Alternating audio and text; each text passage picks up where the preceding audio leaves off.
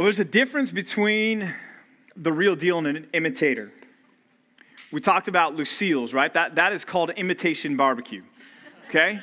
That is like, go to the frozen foods aisle to Stouffer's and pick up a brisket sandwich from Stouffer's. You might as well, rather than go to Lucille's, okay? The real deal, go to Texas for the real deal. Kansas City people will tell you Kansas City has it. Tennesseans will tell you Tennessee has it. Memphis has it.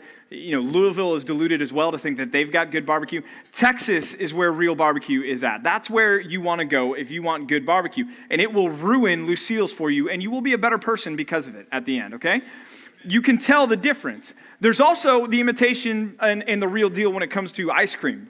There's an ice cream that happens to also be from Texas called Bluebell ice cream, right? So Bluebell ice cream is not Blue Bunny ice cream. See, the crazies in the rest of the country have decided, well, we can have Bluebell ice cream too. We'll just call it Blue Bunny and we'll pass it off and we'll deceive poor, unsuspecting people into thinking that Blue Bunny is the same thing as Bluebell, and they'll spend too much money on bad ice cream. Bluebell is where it's at. Bluebell is the real deal. Well, in the same way, there's a difference between genuine Christianity and an imposter version of Christianity, an imitation version of Christianity. And that's what the parable that we're looking at, and this is our last parable of our parables series. This is what this parable is talking about. It's talking about the difference between the genuine article when it comes to Christianity and what it looks like to follow Jesus, and the imitation, the imposters of what it looks like of people who may say, I'm a Christian, but they're not actually following Jesus. Matthew chapter 13. Grab your Bibles, your devices, whatever you have. Make your way to Matthew chapter 13. As we get there, Matthew is recording something that Jesus is about to do, which is he's recording the beginning of Jesus' teaching in parables. And we're circling back to this one, the first of Jesus' parables, as our final one in this series. But Jesus is coming off of a pretty busy day at this point. In Matthew chapter 13, verse 1, it says, that same day, Jesus went out of the house. That same day looks all the way back to chapter 12 and the events of chapter 12 as well. Back in chapter 12, verse 1, at that time, Jesus went through the grain fields on a Sabbath. And there his disciples are picking grain, and he's confronted by the Pharisees who are saying, that's not right, you're breaking the law. And then later on, he heals a man with a withered hand also on the Sabbath. And the Pharisees are saying, you can't heal somebody on the Sabbath. That's breaking the law. You can't do work on the Sabbath, and to heal somebody on the Sabbath is not okay. And then later, Jesus withdraws from there, and a bunch of people follow him, and he's healing even more people. And then another demon-possessed man comes to him in verse 22 of chapter 12. And then in verse 33, he's talking about the good tree and the bad tree of chapter 12. And then he keeps going and going and going. And all that to say, this is the end of a very long day for Jesus already. And he begins to sit down and he begins to teach the people, teach all the crowds that have come to him. And he begins to teach them using parables. And as we've been talking about in this series, a parable is a story with a point, right? A story with a moral. It's communicating something.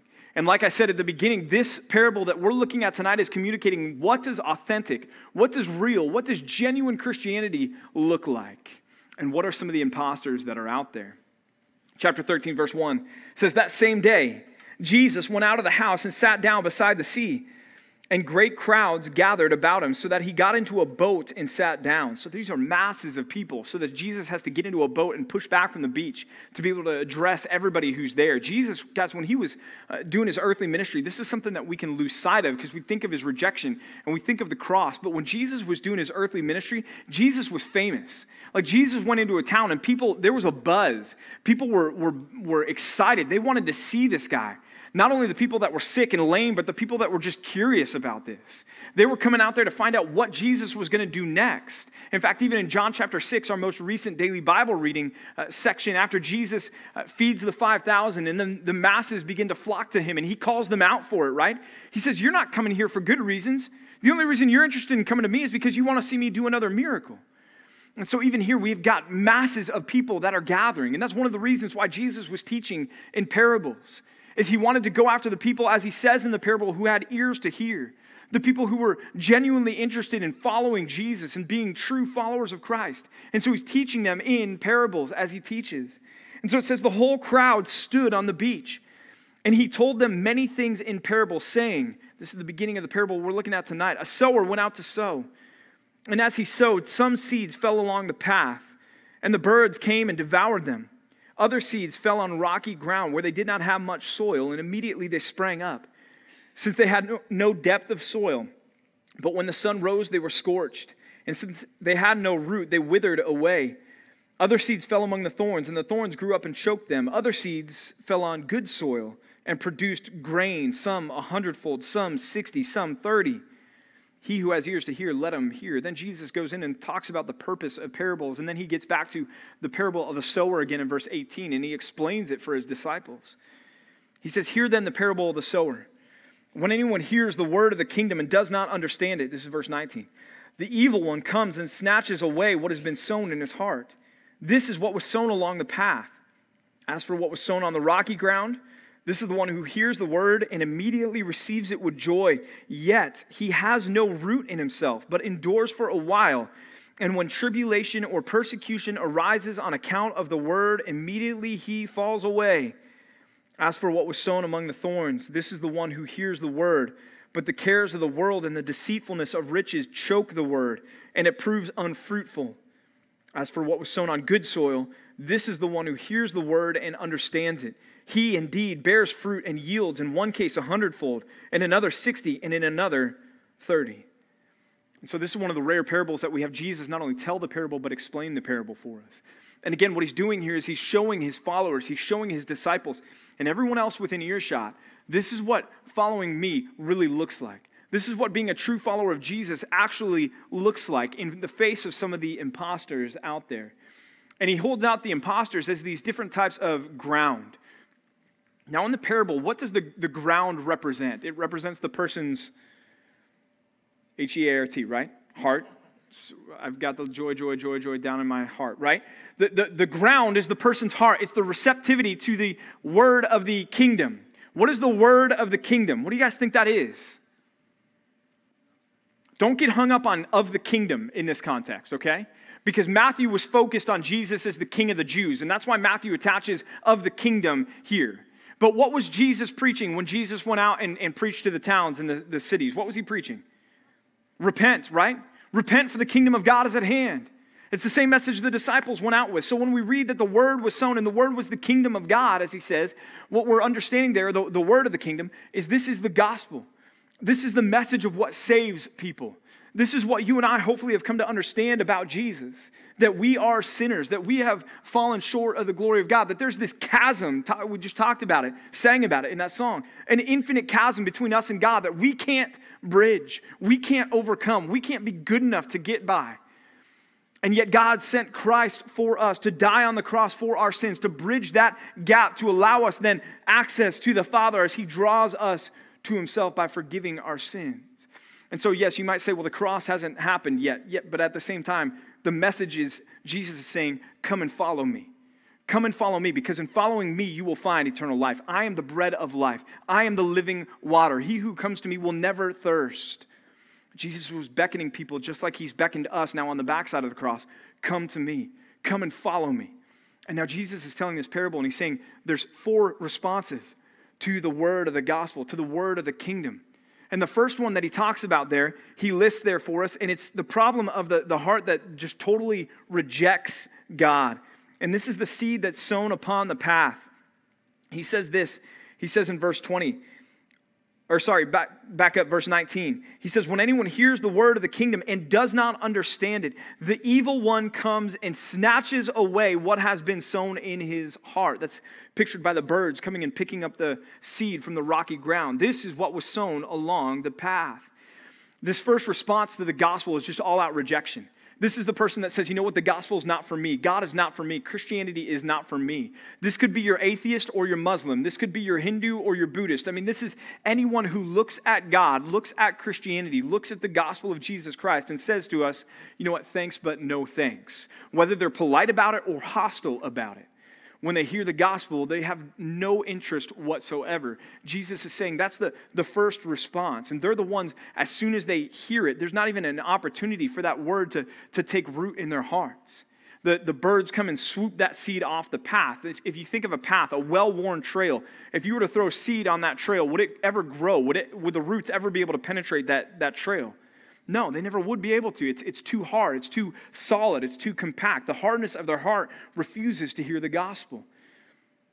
To them, it's what we talked about with the Apostle Paul in 1 Corinthians chapter 1, if you were with us on the retreat this past winter. And that is that to them, they hear the gospel, this idea that they're sinners, but that God sent Jesus to die for their sins. And their response is, man, that's foolishness.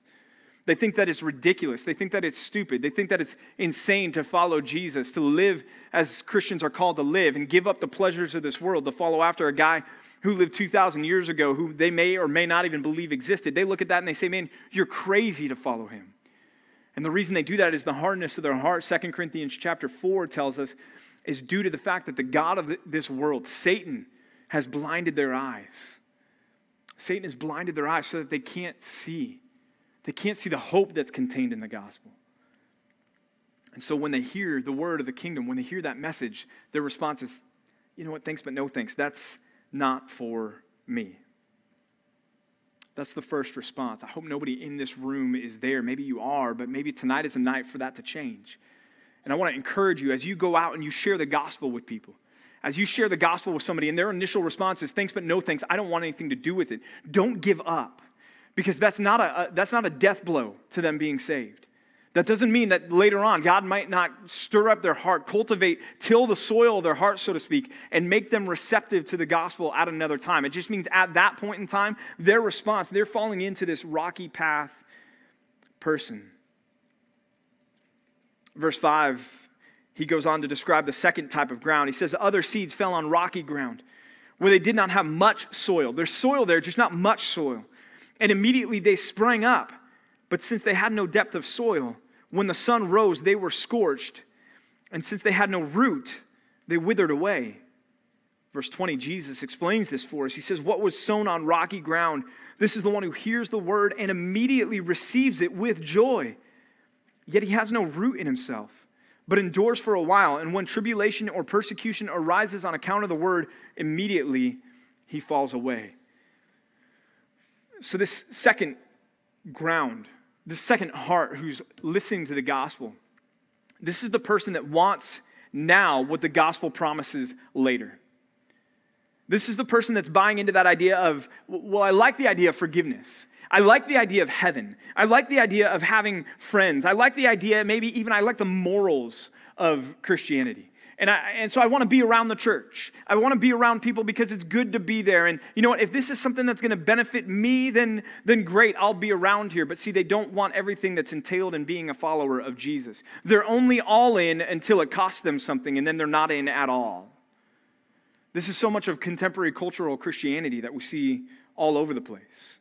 And it's less and less so as persecution ramps up in this country. Have you guys noticed that this idea of America as a Christian nation is beginning to dwindle? And there's a lot of people mourning that. And I'm not so sure I'm mourning that anymore, because what I think it's doing is I think it's refining the true church.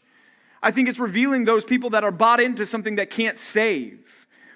And so these are the people, the celebrities that love Jesus as long as it doesn't cost them. They're going to thank Jesus or thank God in their reception of their award at the Hollywood banquet. Sorry, Caitlin, I'm butchering whatever that award show is called, the Oscars, right? They're going to say, hey, you know what, thank God, I'm so, the man upstairs, whatever they say, or the guy who crosses the end zone carrying the football, and he points up to heaven. As long as it looks good for them, they're willing to be associated and identified with Christ. But as soon as it starts to cost them, or their reputation, or as soon as it starts to hurt them or no longer be a benefit to them, they're going to jump ship. But see, here's the thing. Jumping ship doesn't always look the same for these people. Sometimes jumping ship is not abandoning Christ and Christianity entirely. Sometimes for this group of people, abandoning ship is just all-out compromise. And we see that happening all over the place as well as we look around the world. As we look at what this world is trying to hold out and shove down our throats and say, you have to accept this, you have to believe this, you have to obey this, you have to like this, you have to approve of this.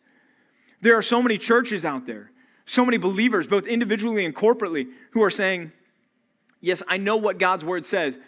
And then there's a 3-letter word that comes after that. And what is it? But. I know what God's word says, but we need to update it. We need to make it more progressive. We need to catch up to our modern culture. This was a narrow-minded patriarchal culture, and we need to update God's word for him because he's not big enough or good enough or wise enough or omniscient enough to have made a book for us that transcends all time and culture. But yet that's exactly what he's done. And so sometimes when we butt up against this idea of, man, the culture doesn't like me and it's going to cost me to remain faithful to the Lord, we're quick to jump ship and go, well, I don't really believe all those things that those narrow-minded Christians believe. I'm not a legalist. I'm not a Bible thumper. And we begin to apologize for the authority and the inspiration of God's word. And we begin to compromise, and we begin to backpedal, and we begin to soft pedal. And what we end up doing is we end up holding out a gospel that can never save anyone, because it's a gospel that does not submit itself to the Lord and Savior Jesus Christ. This type of soil wants all the benefits of salvation without any of the cost that comes with following Christ, without any of the persecution that even he talked about. This person wants the realities of the new heavens and the new earth here on this old, fallen, broken earth. The gospel that these people have bought into or believed in isn't really the full gospel.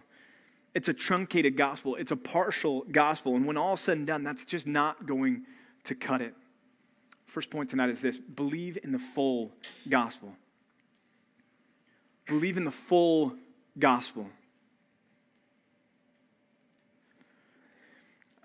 We do this with my kids, and I'm sure your parents have done it with you and maybe still do it with you if you go over to dinner at their house or anything like that, or they take you out to eat.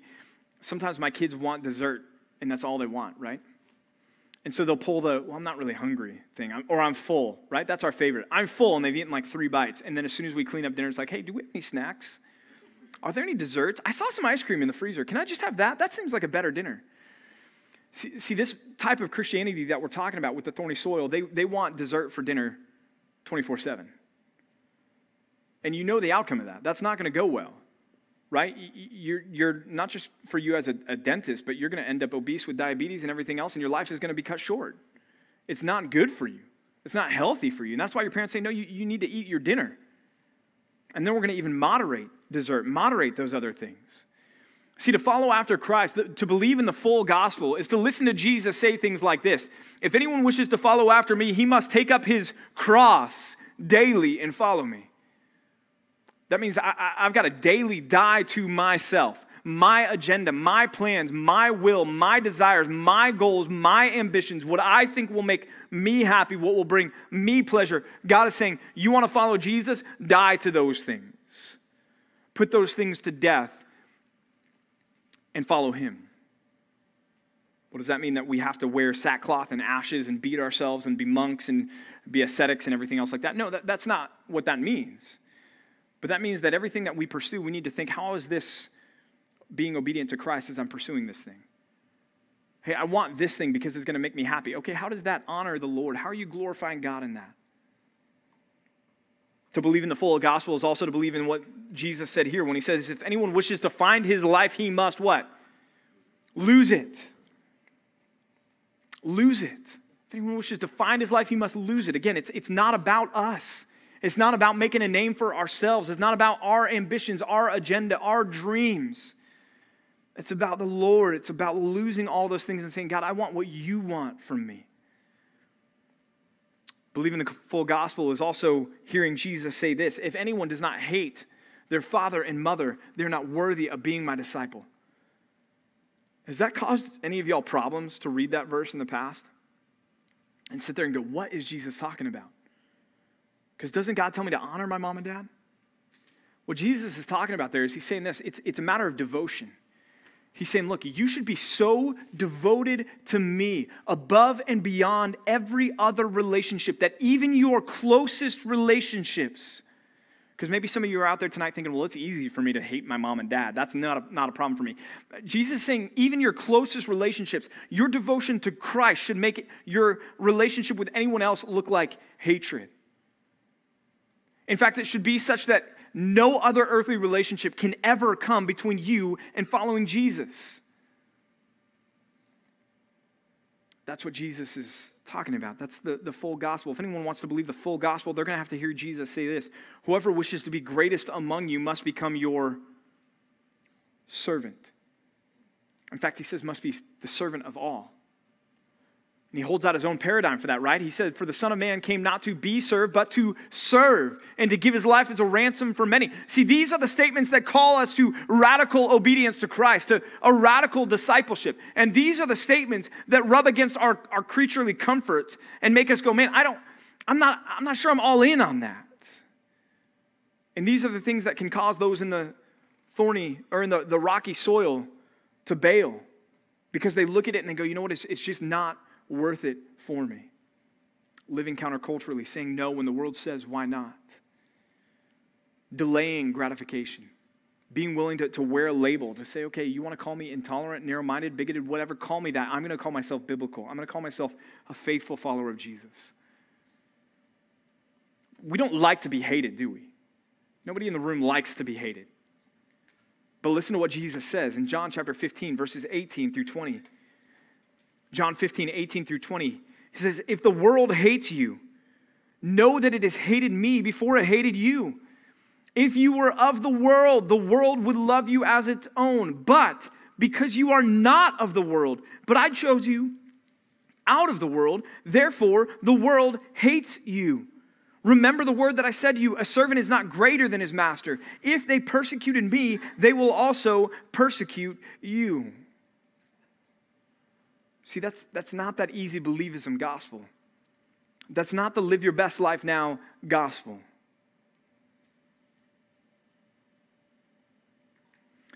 That's the second soil, the rocky ground. Verse 7, though, we get into the third one.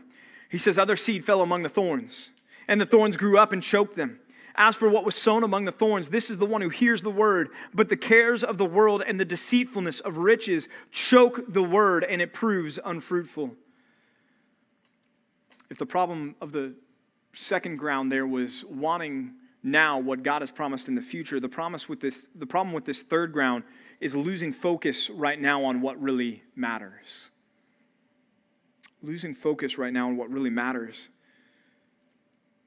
The cares of the world that he talks about here, it's the word for anxiety. It's the things that grip our hearts, the things that cause us to be fearful, the things that cause us to lose sleep, to worry. Those are the things that he's talking about. He's saying that those things can choke out the word. These are the people who are so worldly minded that their faith is being starved. He says there, it's not just the cares of the world, but the deceitfulness of riches too. He connects there our anxieties, the things that we fear and the things that we covet. And he says that those two things, if those things consume us, that they can do irreparable damage to the word of God. There can be that initial semblance of life, just like there was with that second soil. But in this third soil, that initial semblance of life is choked out by those things. Think back to the story of Lot. You remember Lot's wife? Anybody remember her name? Lot's wife. Yeah, it's not listed, right? We don't know what Lot's wife was. She was a salty person, though. Yeah, that's horrible. Genesis 19, Lot's wife. So you guys remember the story of Lot, right? Lot was living in Sodom and Gomorrah, and Abram went to go find him. And Abraham said to him, dude, you got to get out of here because it's going to be a fireworks show like none other. This is going to be shock and awe. It's not going to go well. Grab your family and leave. Or the angels went to him and said that. And so Lot obeyed, and he got his family together, and they left. And what did the angels tell them on the way out?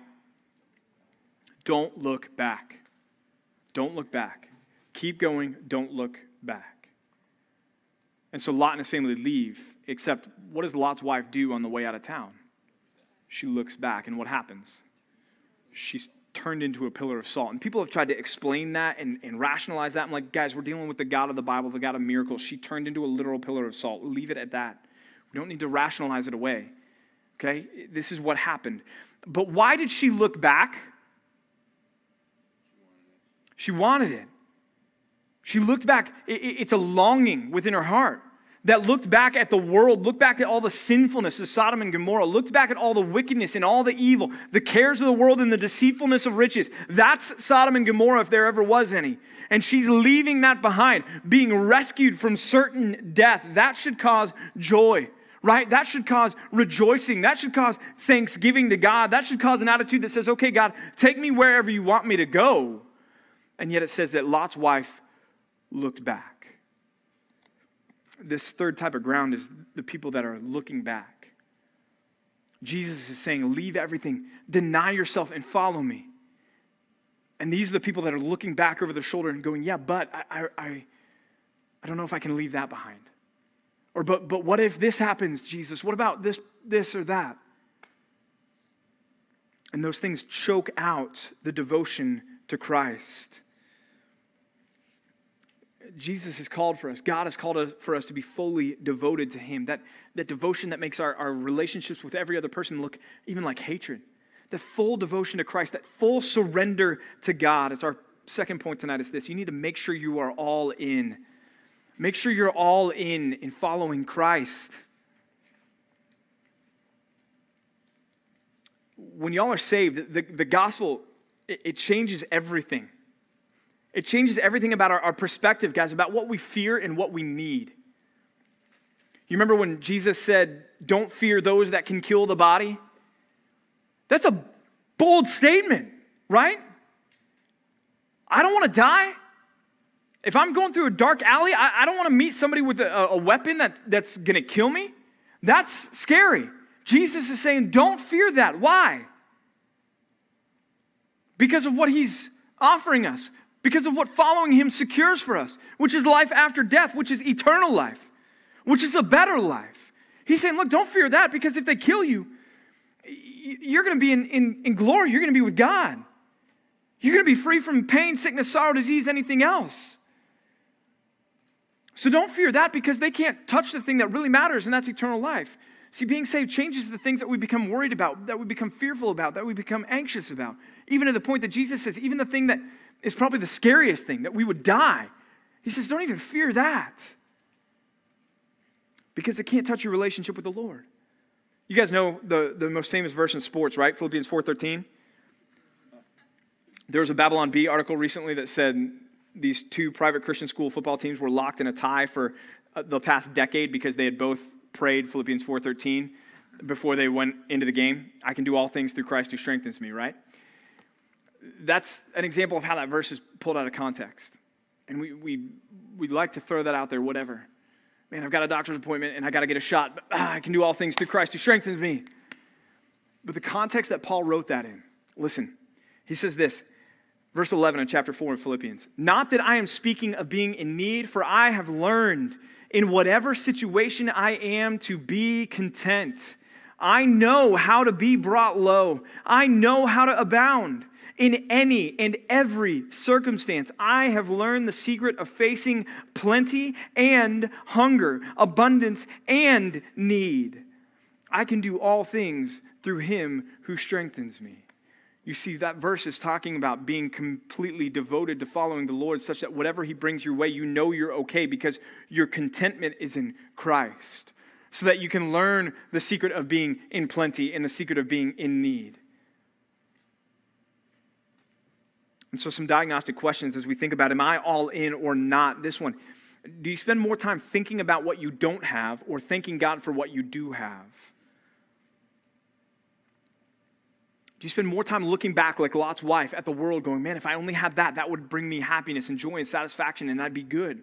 Whether that's a thing, an item, or maybe that's a person. You're thinking, man, if I only had a relationship like that, then I would be great.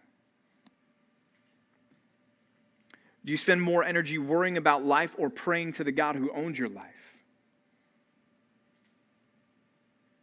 This is that idea of looking back like Lot's wife and going, yeah, but my house is a mess. I didn't clean up I didn't do the dishes when God's about to blow up the entire thing in one fell swoop.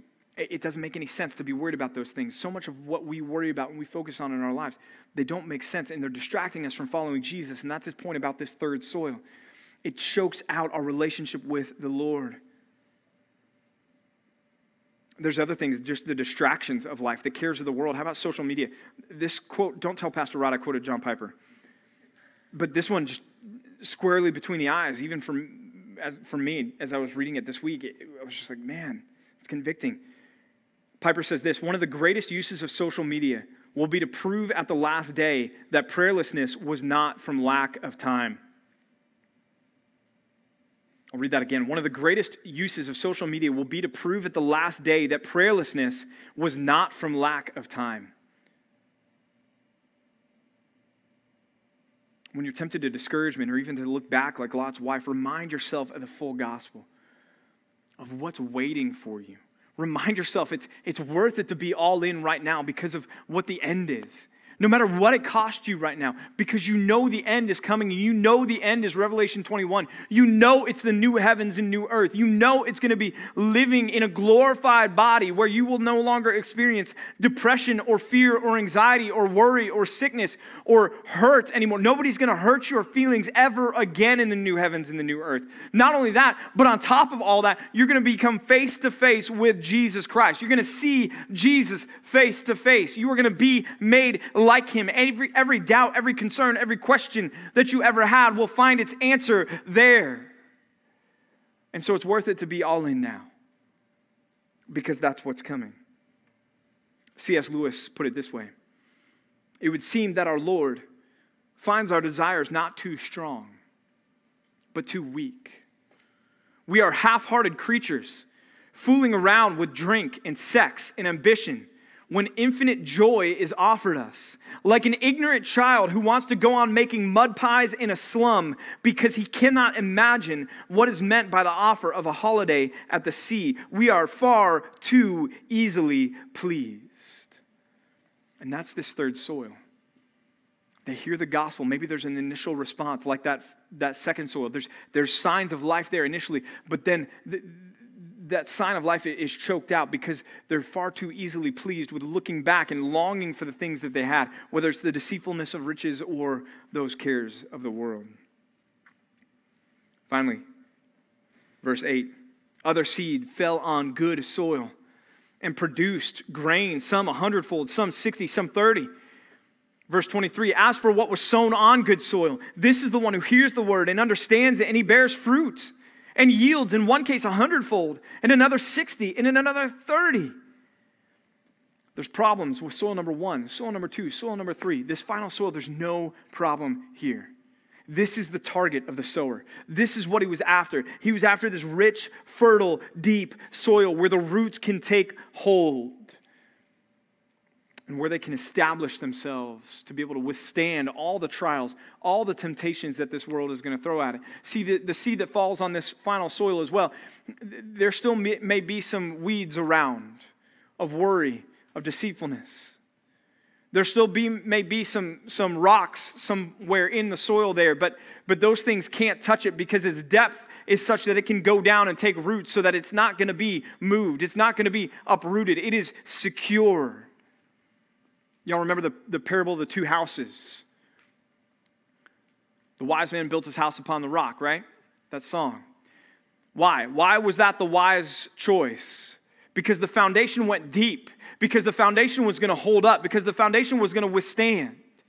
It's the same idea here with the rich soil, the good soil. When the gospel is heard, the heart of the person that's the good soil receives it and understands it and believes it, and they are all in. They've heard the full gospel and they've bought fully into the gospel. And they've responded the way that the Lord wants them to. When you think about a fruit tree, what do you expect a fruit tree to do? You expect it to bear fruit, right? Nobody's going to come in complaining, man, that fruit tree that I've got in my backyard has too much fruit on it. In fact, nobody's going to look at a fruit tree that's blown up with all this fruit and go, man, I wonder if that's a healthy fruit tree, right? They're going to look at that and be like, that is some crazy miracle grow that you put on that thing. They're going to be excited. They're going to be happy. They're going to have confidence that that fruit tree is doing well. Guys, it's the same thing with our relationship with Christ. You cannot bear too much fruit as a believer in Jesus Christ. And in fact, if you are going crazy bearing fruit, if you are multiplying your fruit, then people are going to look at you and be like, man, that person, that man, that woman is on fire for Christ. And you are going to walk around, you're going to go, man, I feel a confidence and a joy and a security about my relationship with Jesus. It's our final point tonight. It's this: go crazy bearing fruit. It's probably the first time I've used the words go crazy in a point, but I couldn't think of a better way to say it. Like if there's anything that I want you guys to just check ambition at the door, it's this: bear fruit for Christ. Live submitted to Christ. Bear fruit. Be obedient to him. Guys, this whole Christianity thing, it turns your life upside down. 2 Corinthians 5:17, you are a new creation in Christ. The idea that you are born again from John chapter 3, that changes everything. And that enables you to now all of a sudden be on fire and bear fruit like crazy. See, before Christ, you can't do that. Before Christ, you may have free will, but your free will is enslaved to sin so that nothing you do is going to please God before you're saved. You can't bear fruit as an unbeliever. But once you're saved, all that changes because you're born again. Because the old is gone, the new has come. And as Paul says in Romans chapter 6, walk therefore in newness of life. Galatians 2:20, I have been crucified with Christ. It's no longer I who live, but Christ who lives in me. So now I can go out and I can bear fruit. Now I can go out and I can live radically. And I can be obedient. And I can be loving and joyful and patient and peaceful and kind and good and self-controlled. I can go out and I can put off sin in my life and put it to death and no longer have it characterize who I am because I'm not enslaved to sin any longer. And so I want to ask you tonight, do you desire that? Do you desire that holiness, that Christ-likeness to just blow up bearing fruit? Is that what you want? Is Christianity for you more than an add-on? Is it more than just, I've always done this because mom and dad raised me in the church and so that's why I'm here tonight because I've never known anything else? If that's your trust and that's your confidence, that's a house of cards that will eventually collapse under you. Your relationship with Christ has to be, he's my everything. He's my everything. I have to have him above and beyond anything else. God, take anything else away from me, but give me Jesus. Does being a Christian fire you up? Does it make you excited? Do you want to be known as a believer? I talk to so many people who struggle with their confidence in their relationship with Jesus. And guys, I think it comes back to the fact that we're not bearing enough fruit. I'm not saying that saves you. That doesn't save you. You can't be good enough to be saved. You can't do enough to be saved. I just finished telling you, you can't bear fruit as an unbeliever. But as a believer, if you want confidence in your relationship with Christ, the fastest way to get confident about your standing in Jesus is to start submitting your life entirely to the Scriptures and to God's will for your life, to get into the Word of God and to start putting the Word of God to action in your life. That's going to give you confidence in your standing with Christ. Harboring unconfessed sin is going to tear your confidence out from under you. Neglecting the Word of God is going to tear your confidence out from under you. It's going to leave you feeling like a hypocrite. It's going to leave you feeling like you don't belong. It's going to leave you wondering, do I really get it? It's going to leave you sitting here tonight going, I don't really know which soil I'm in. When you may be in the good soil, it's just that you're not going off and bearing fruit. Time in the Word, time in prayer, relationships with other believers. I mean, guys, live that life that somebody's going to look at you and go, why are you such a freak? You're going to be able to say, I'm so happy that you asked me that question. I want to tell you why. I mean, live, guys, on fire for Christ. We're going through a name change, a rebranding, and I hope that's part of a spark and something to ignite us here. But I want us to get out of our comfort zones. I want us to be shaken up. I want us to get out there and start making friends with the people that intimidate us because they're not like us. I want us to get out there and start talking to the lost. I want us to go out there and sit down next to the person that is in a same-sex relationship and actually have a conversation with the person and try to share the gospel with the person. I want you to get out and get into the world and be on fire for Jesus because otherwise you're wasting your time. If you've got the good soil, make use of the good soil. To sow dead seed in good soil does no good for the farmer. God has put good seed in good soil, and so many of you in this room, my question is, what are you doing with it?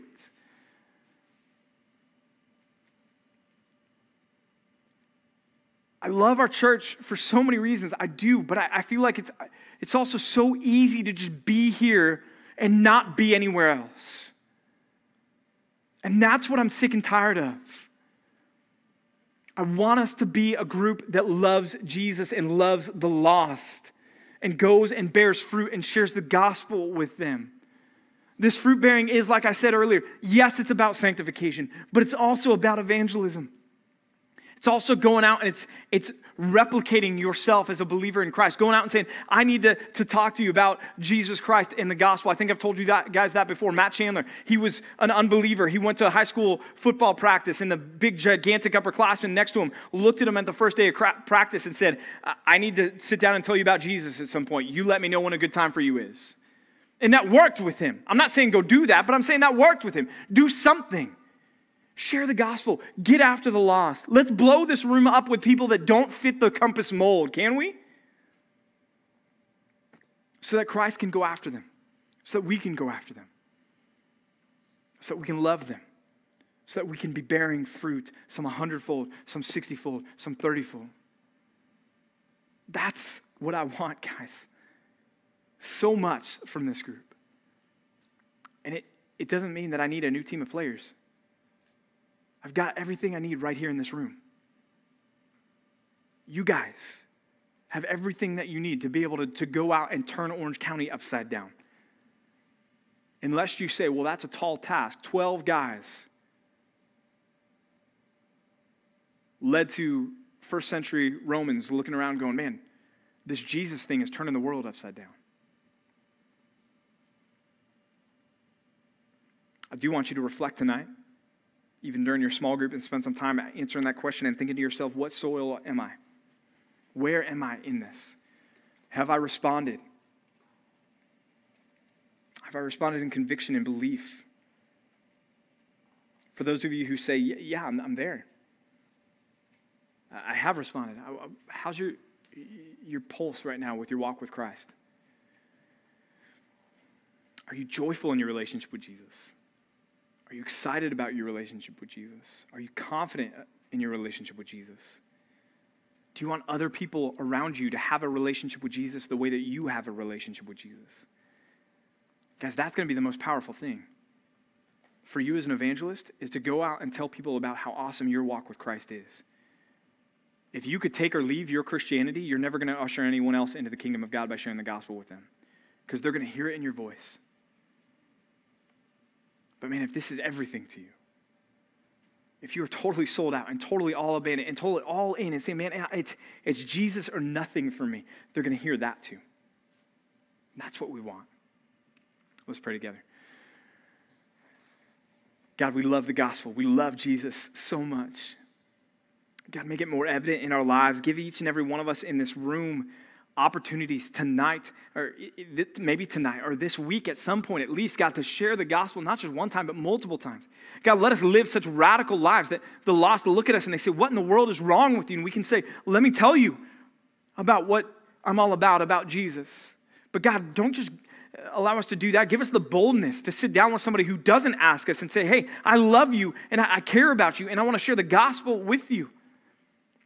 To ask a simple question, to open up a door like, hey, do you believe in an afterlife? What do you think happens after we die? And then boom, get to the gospel as fast as you can from there. God, give us those opportunities.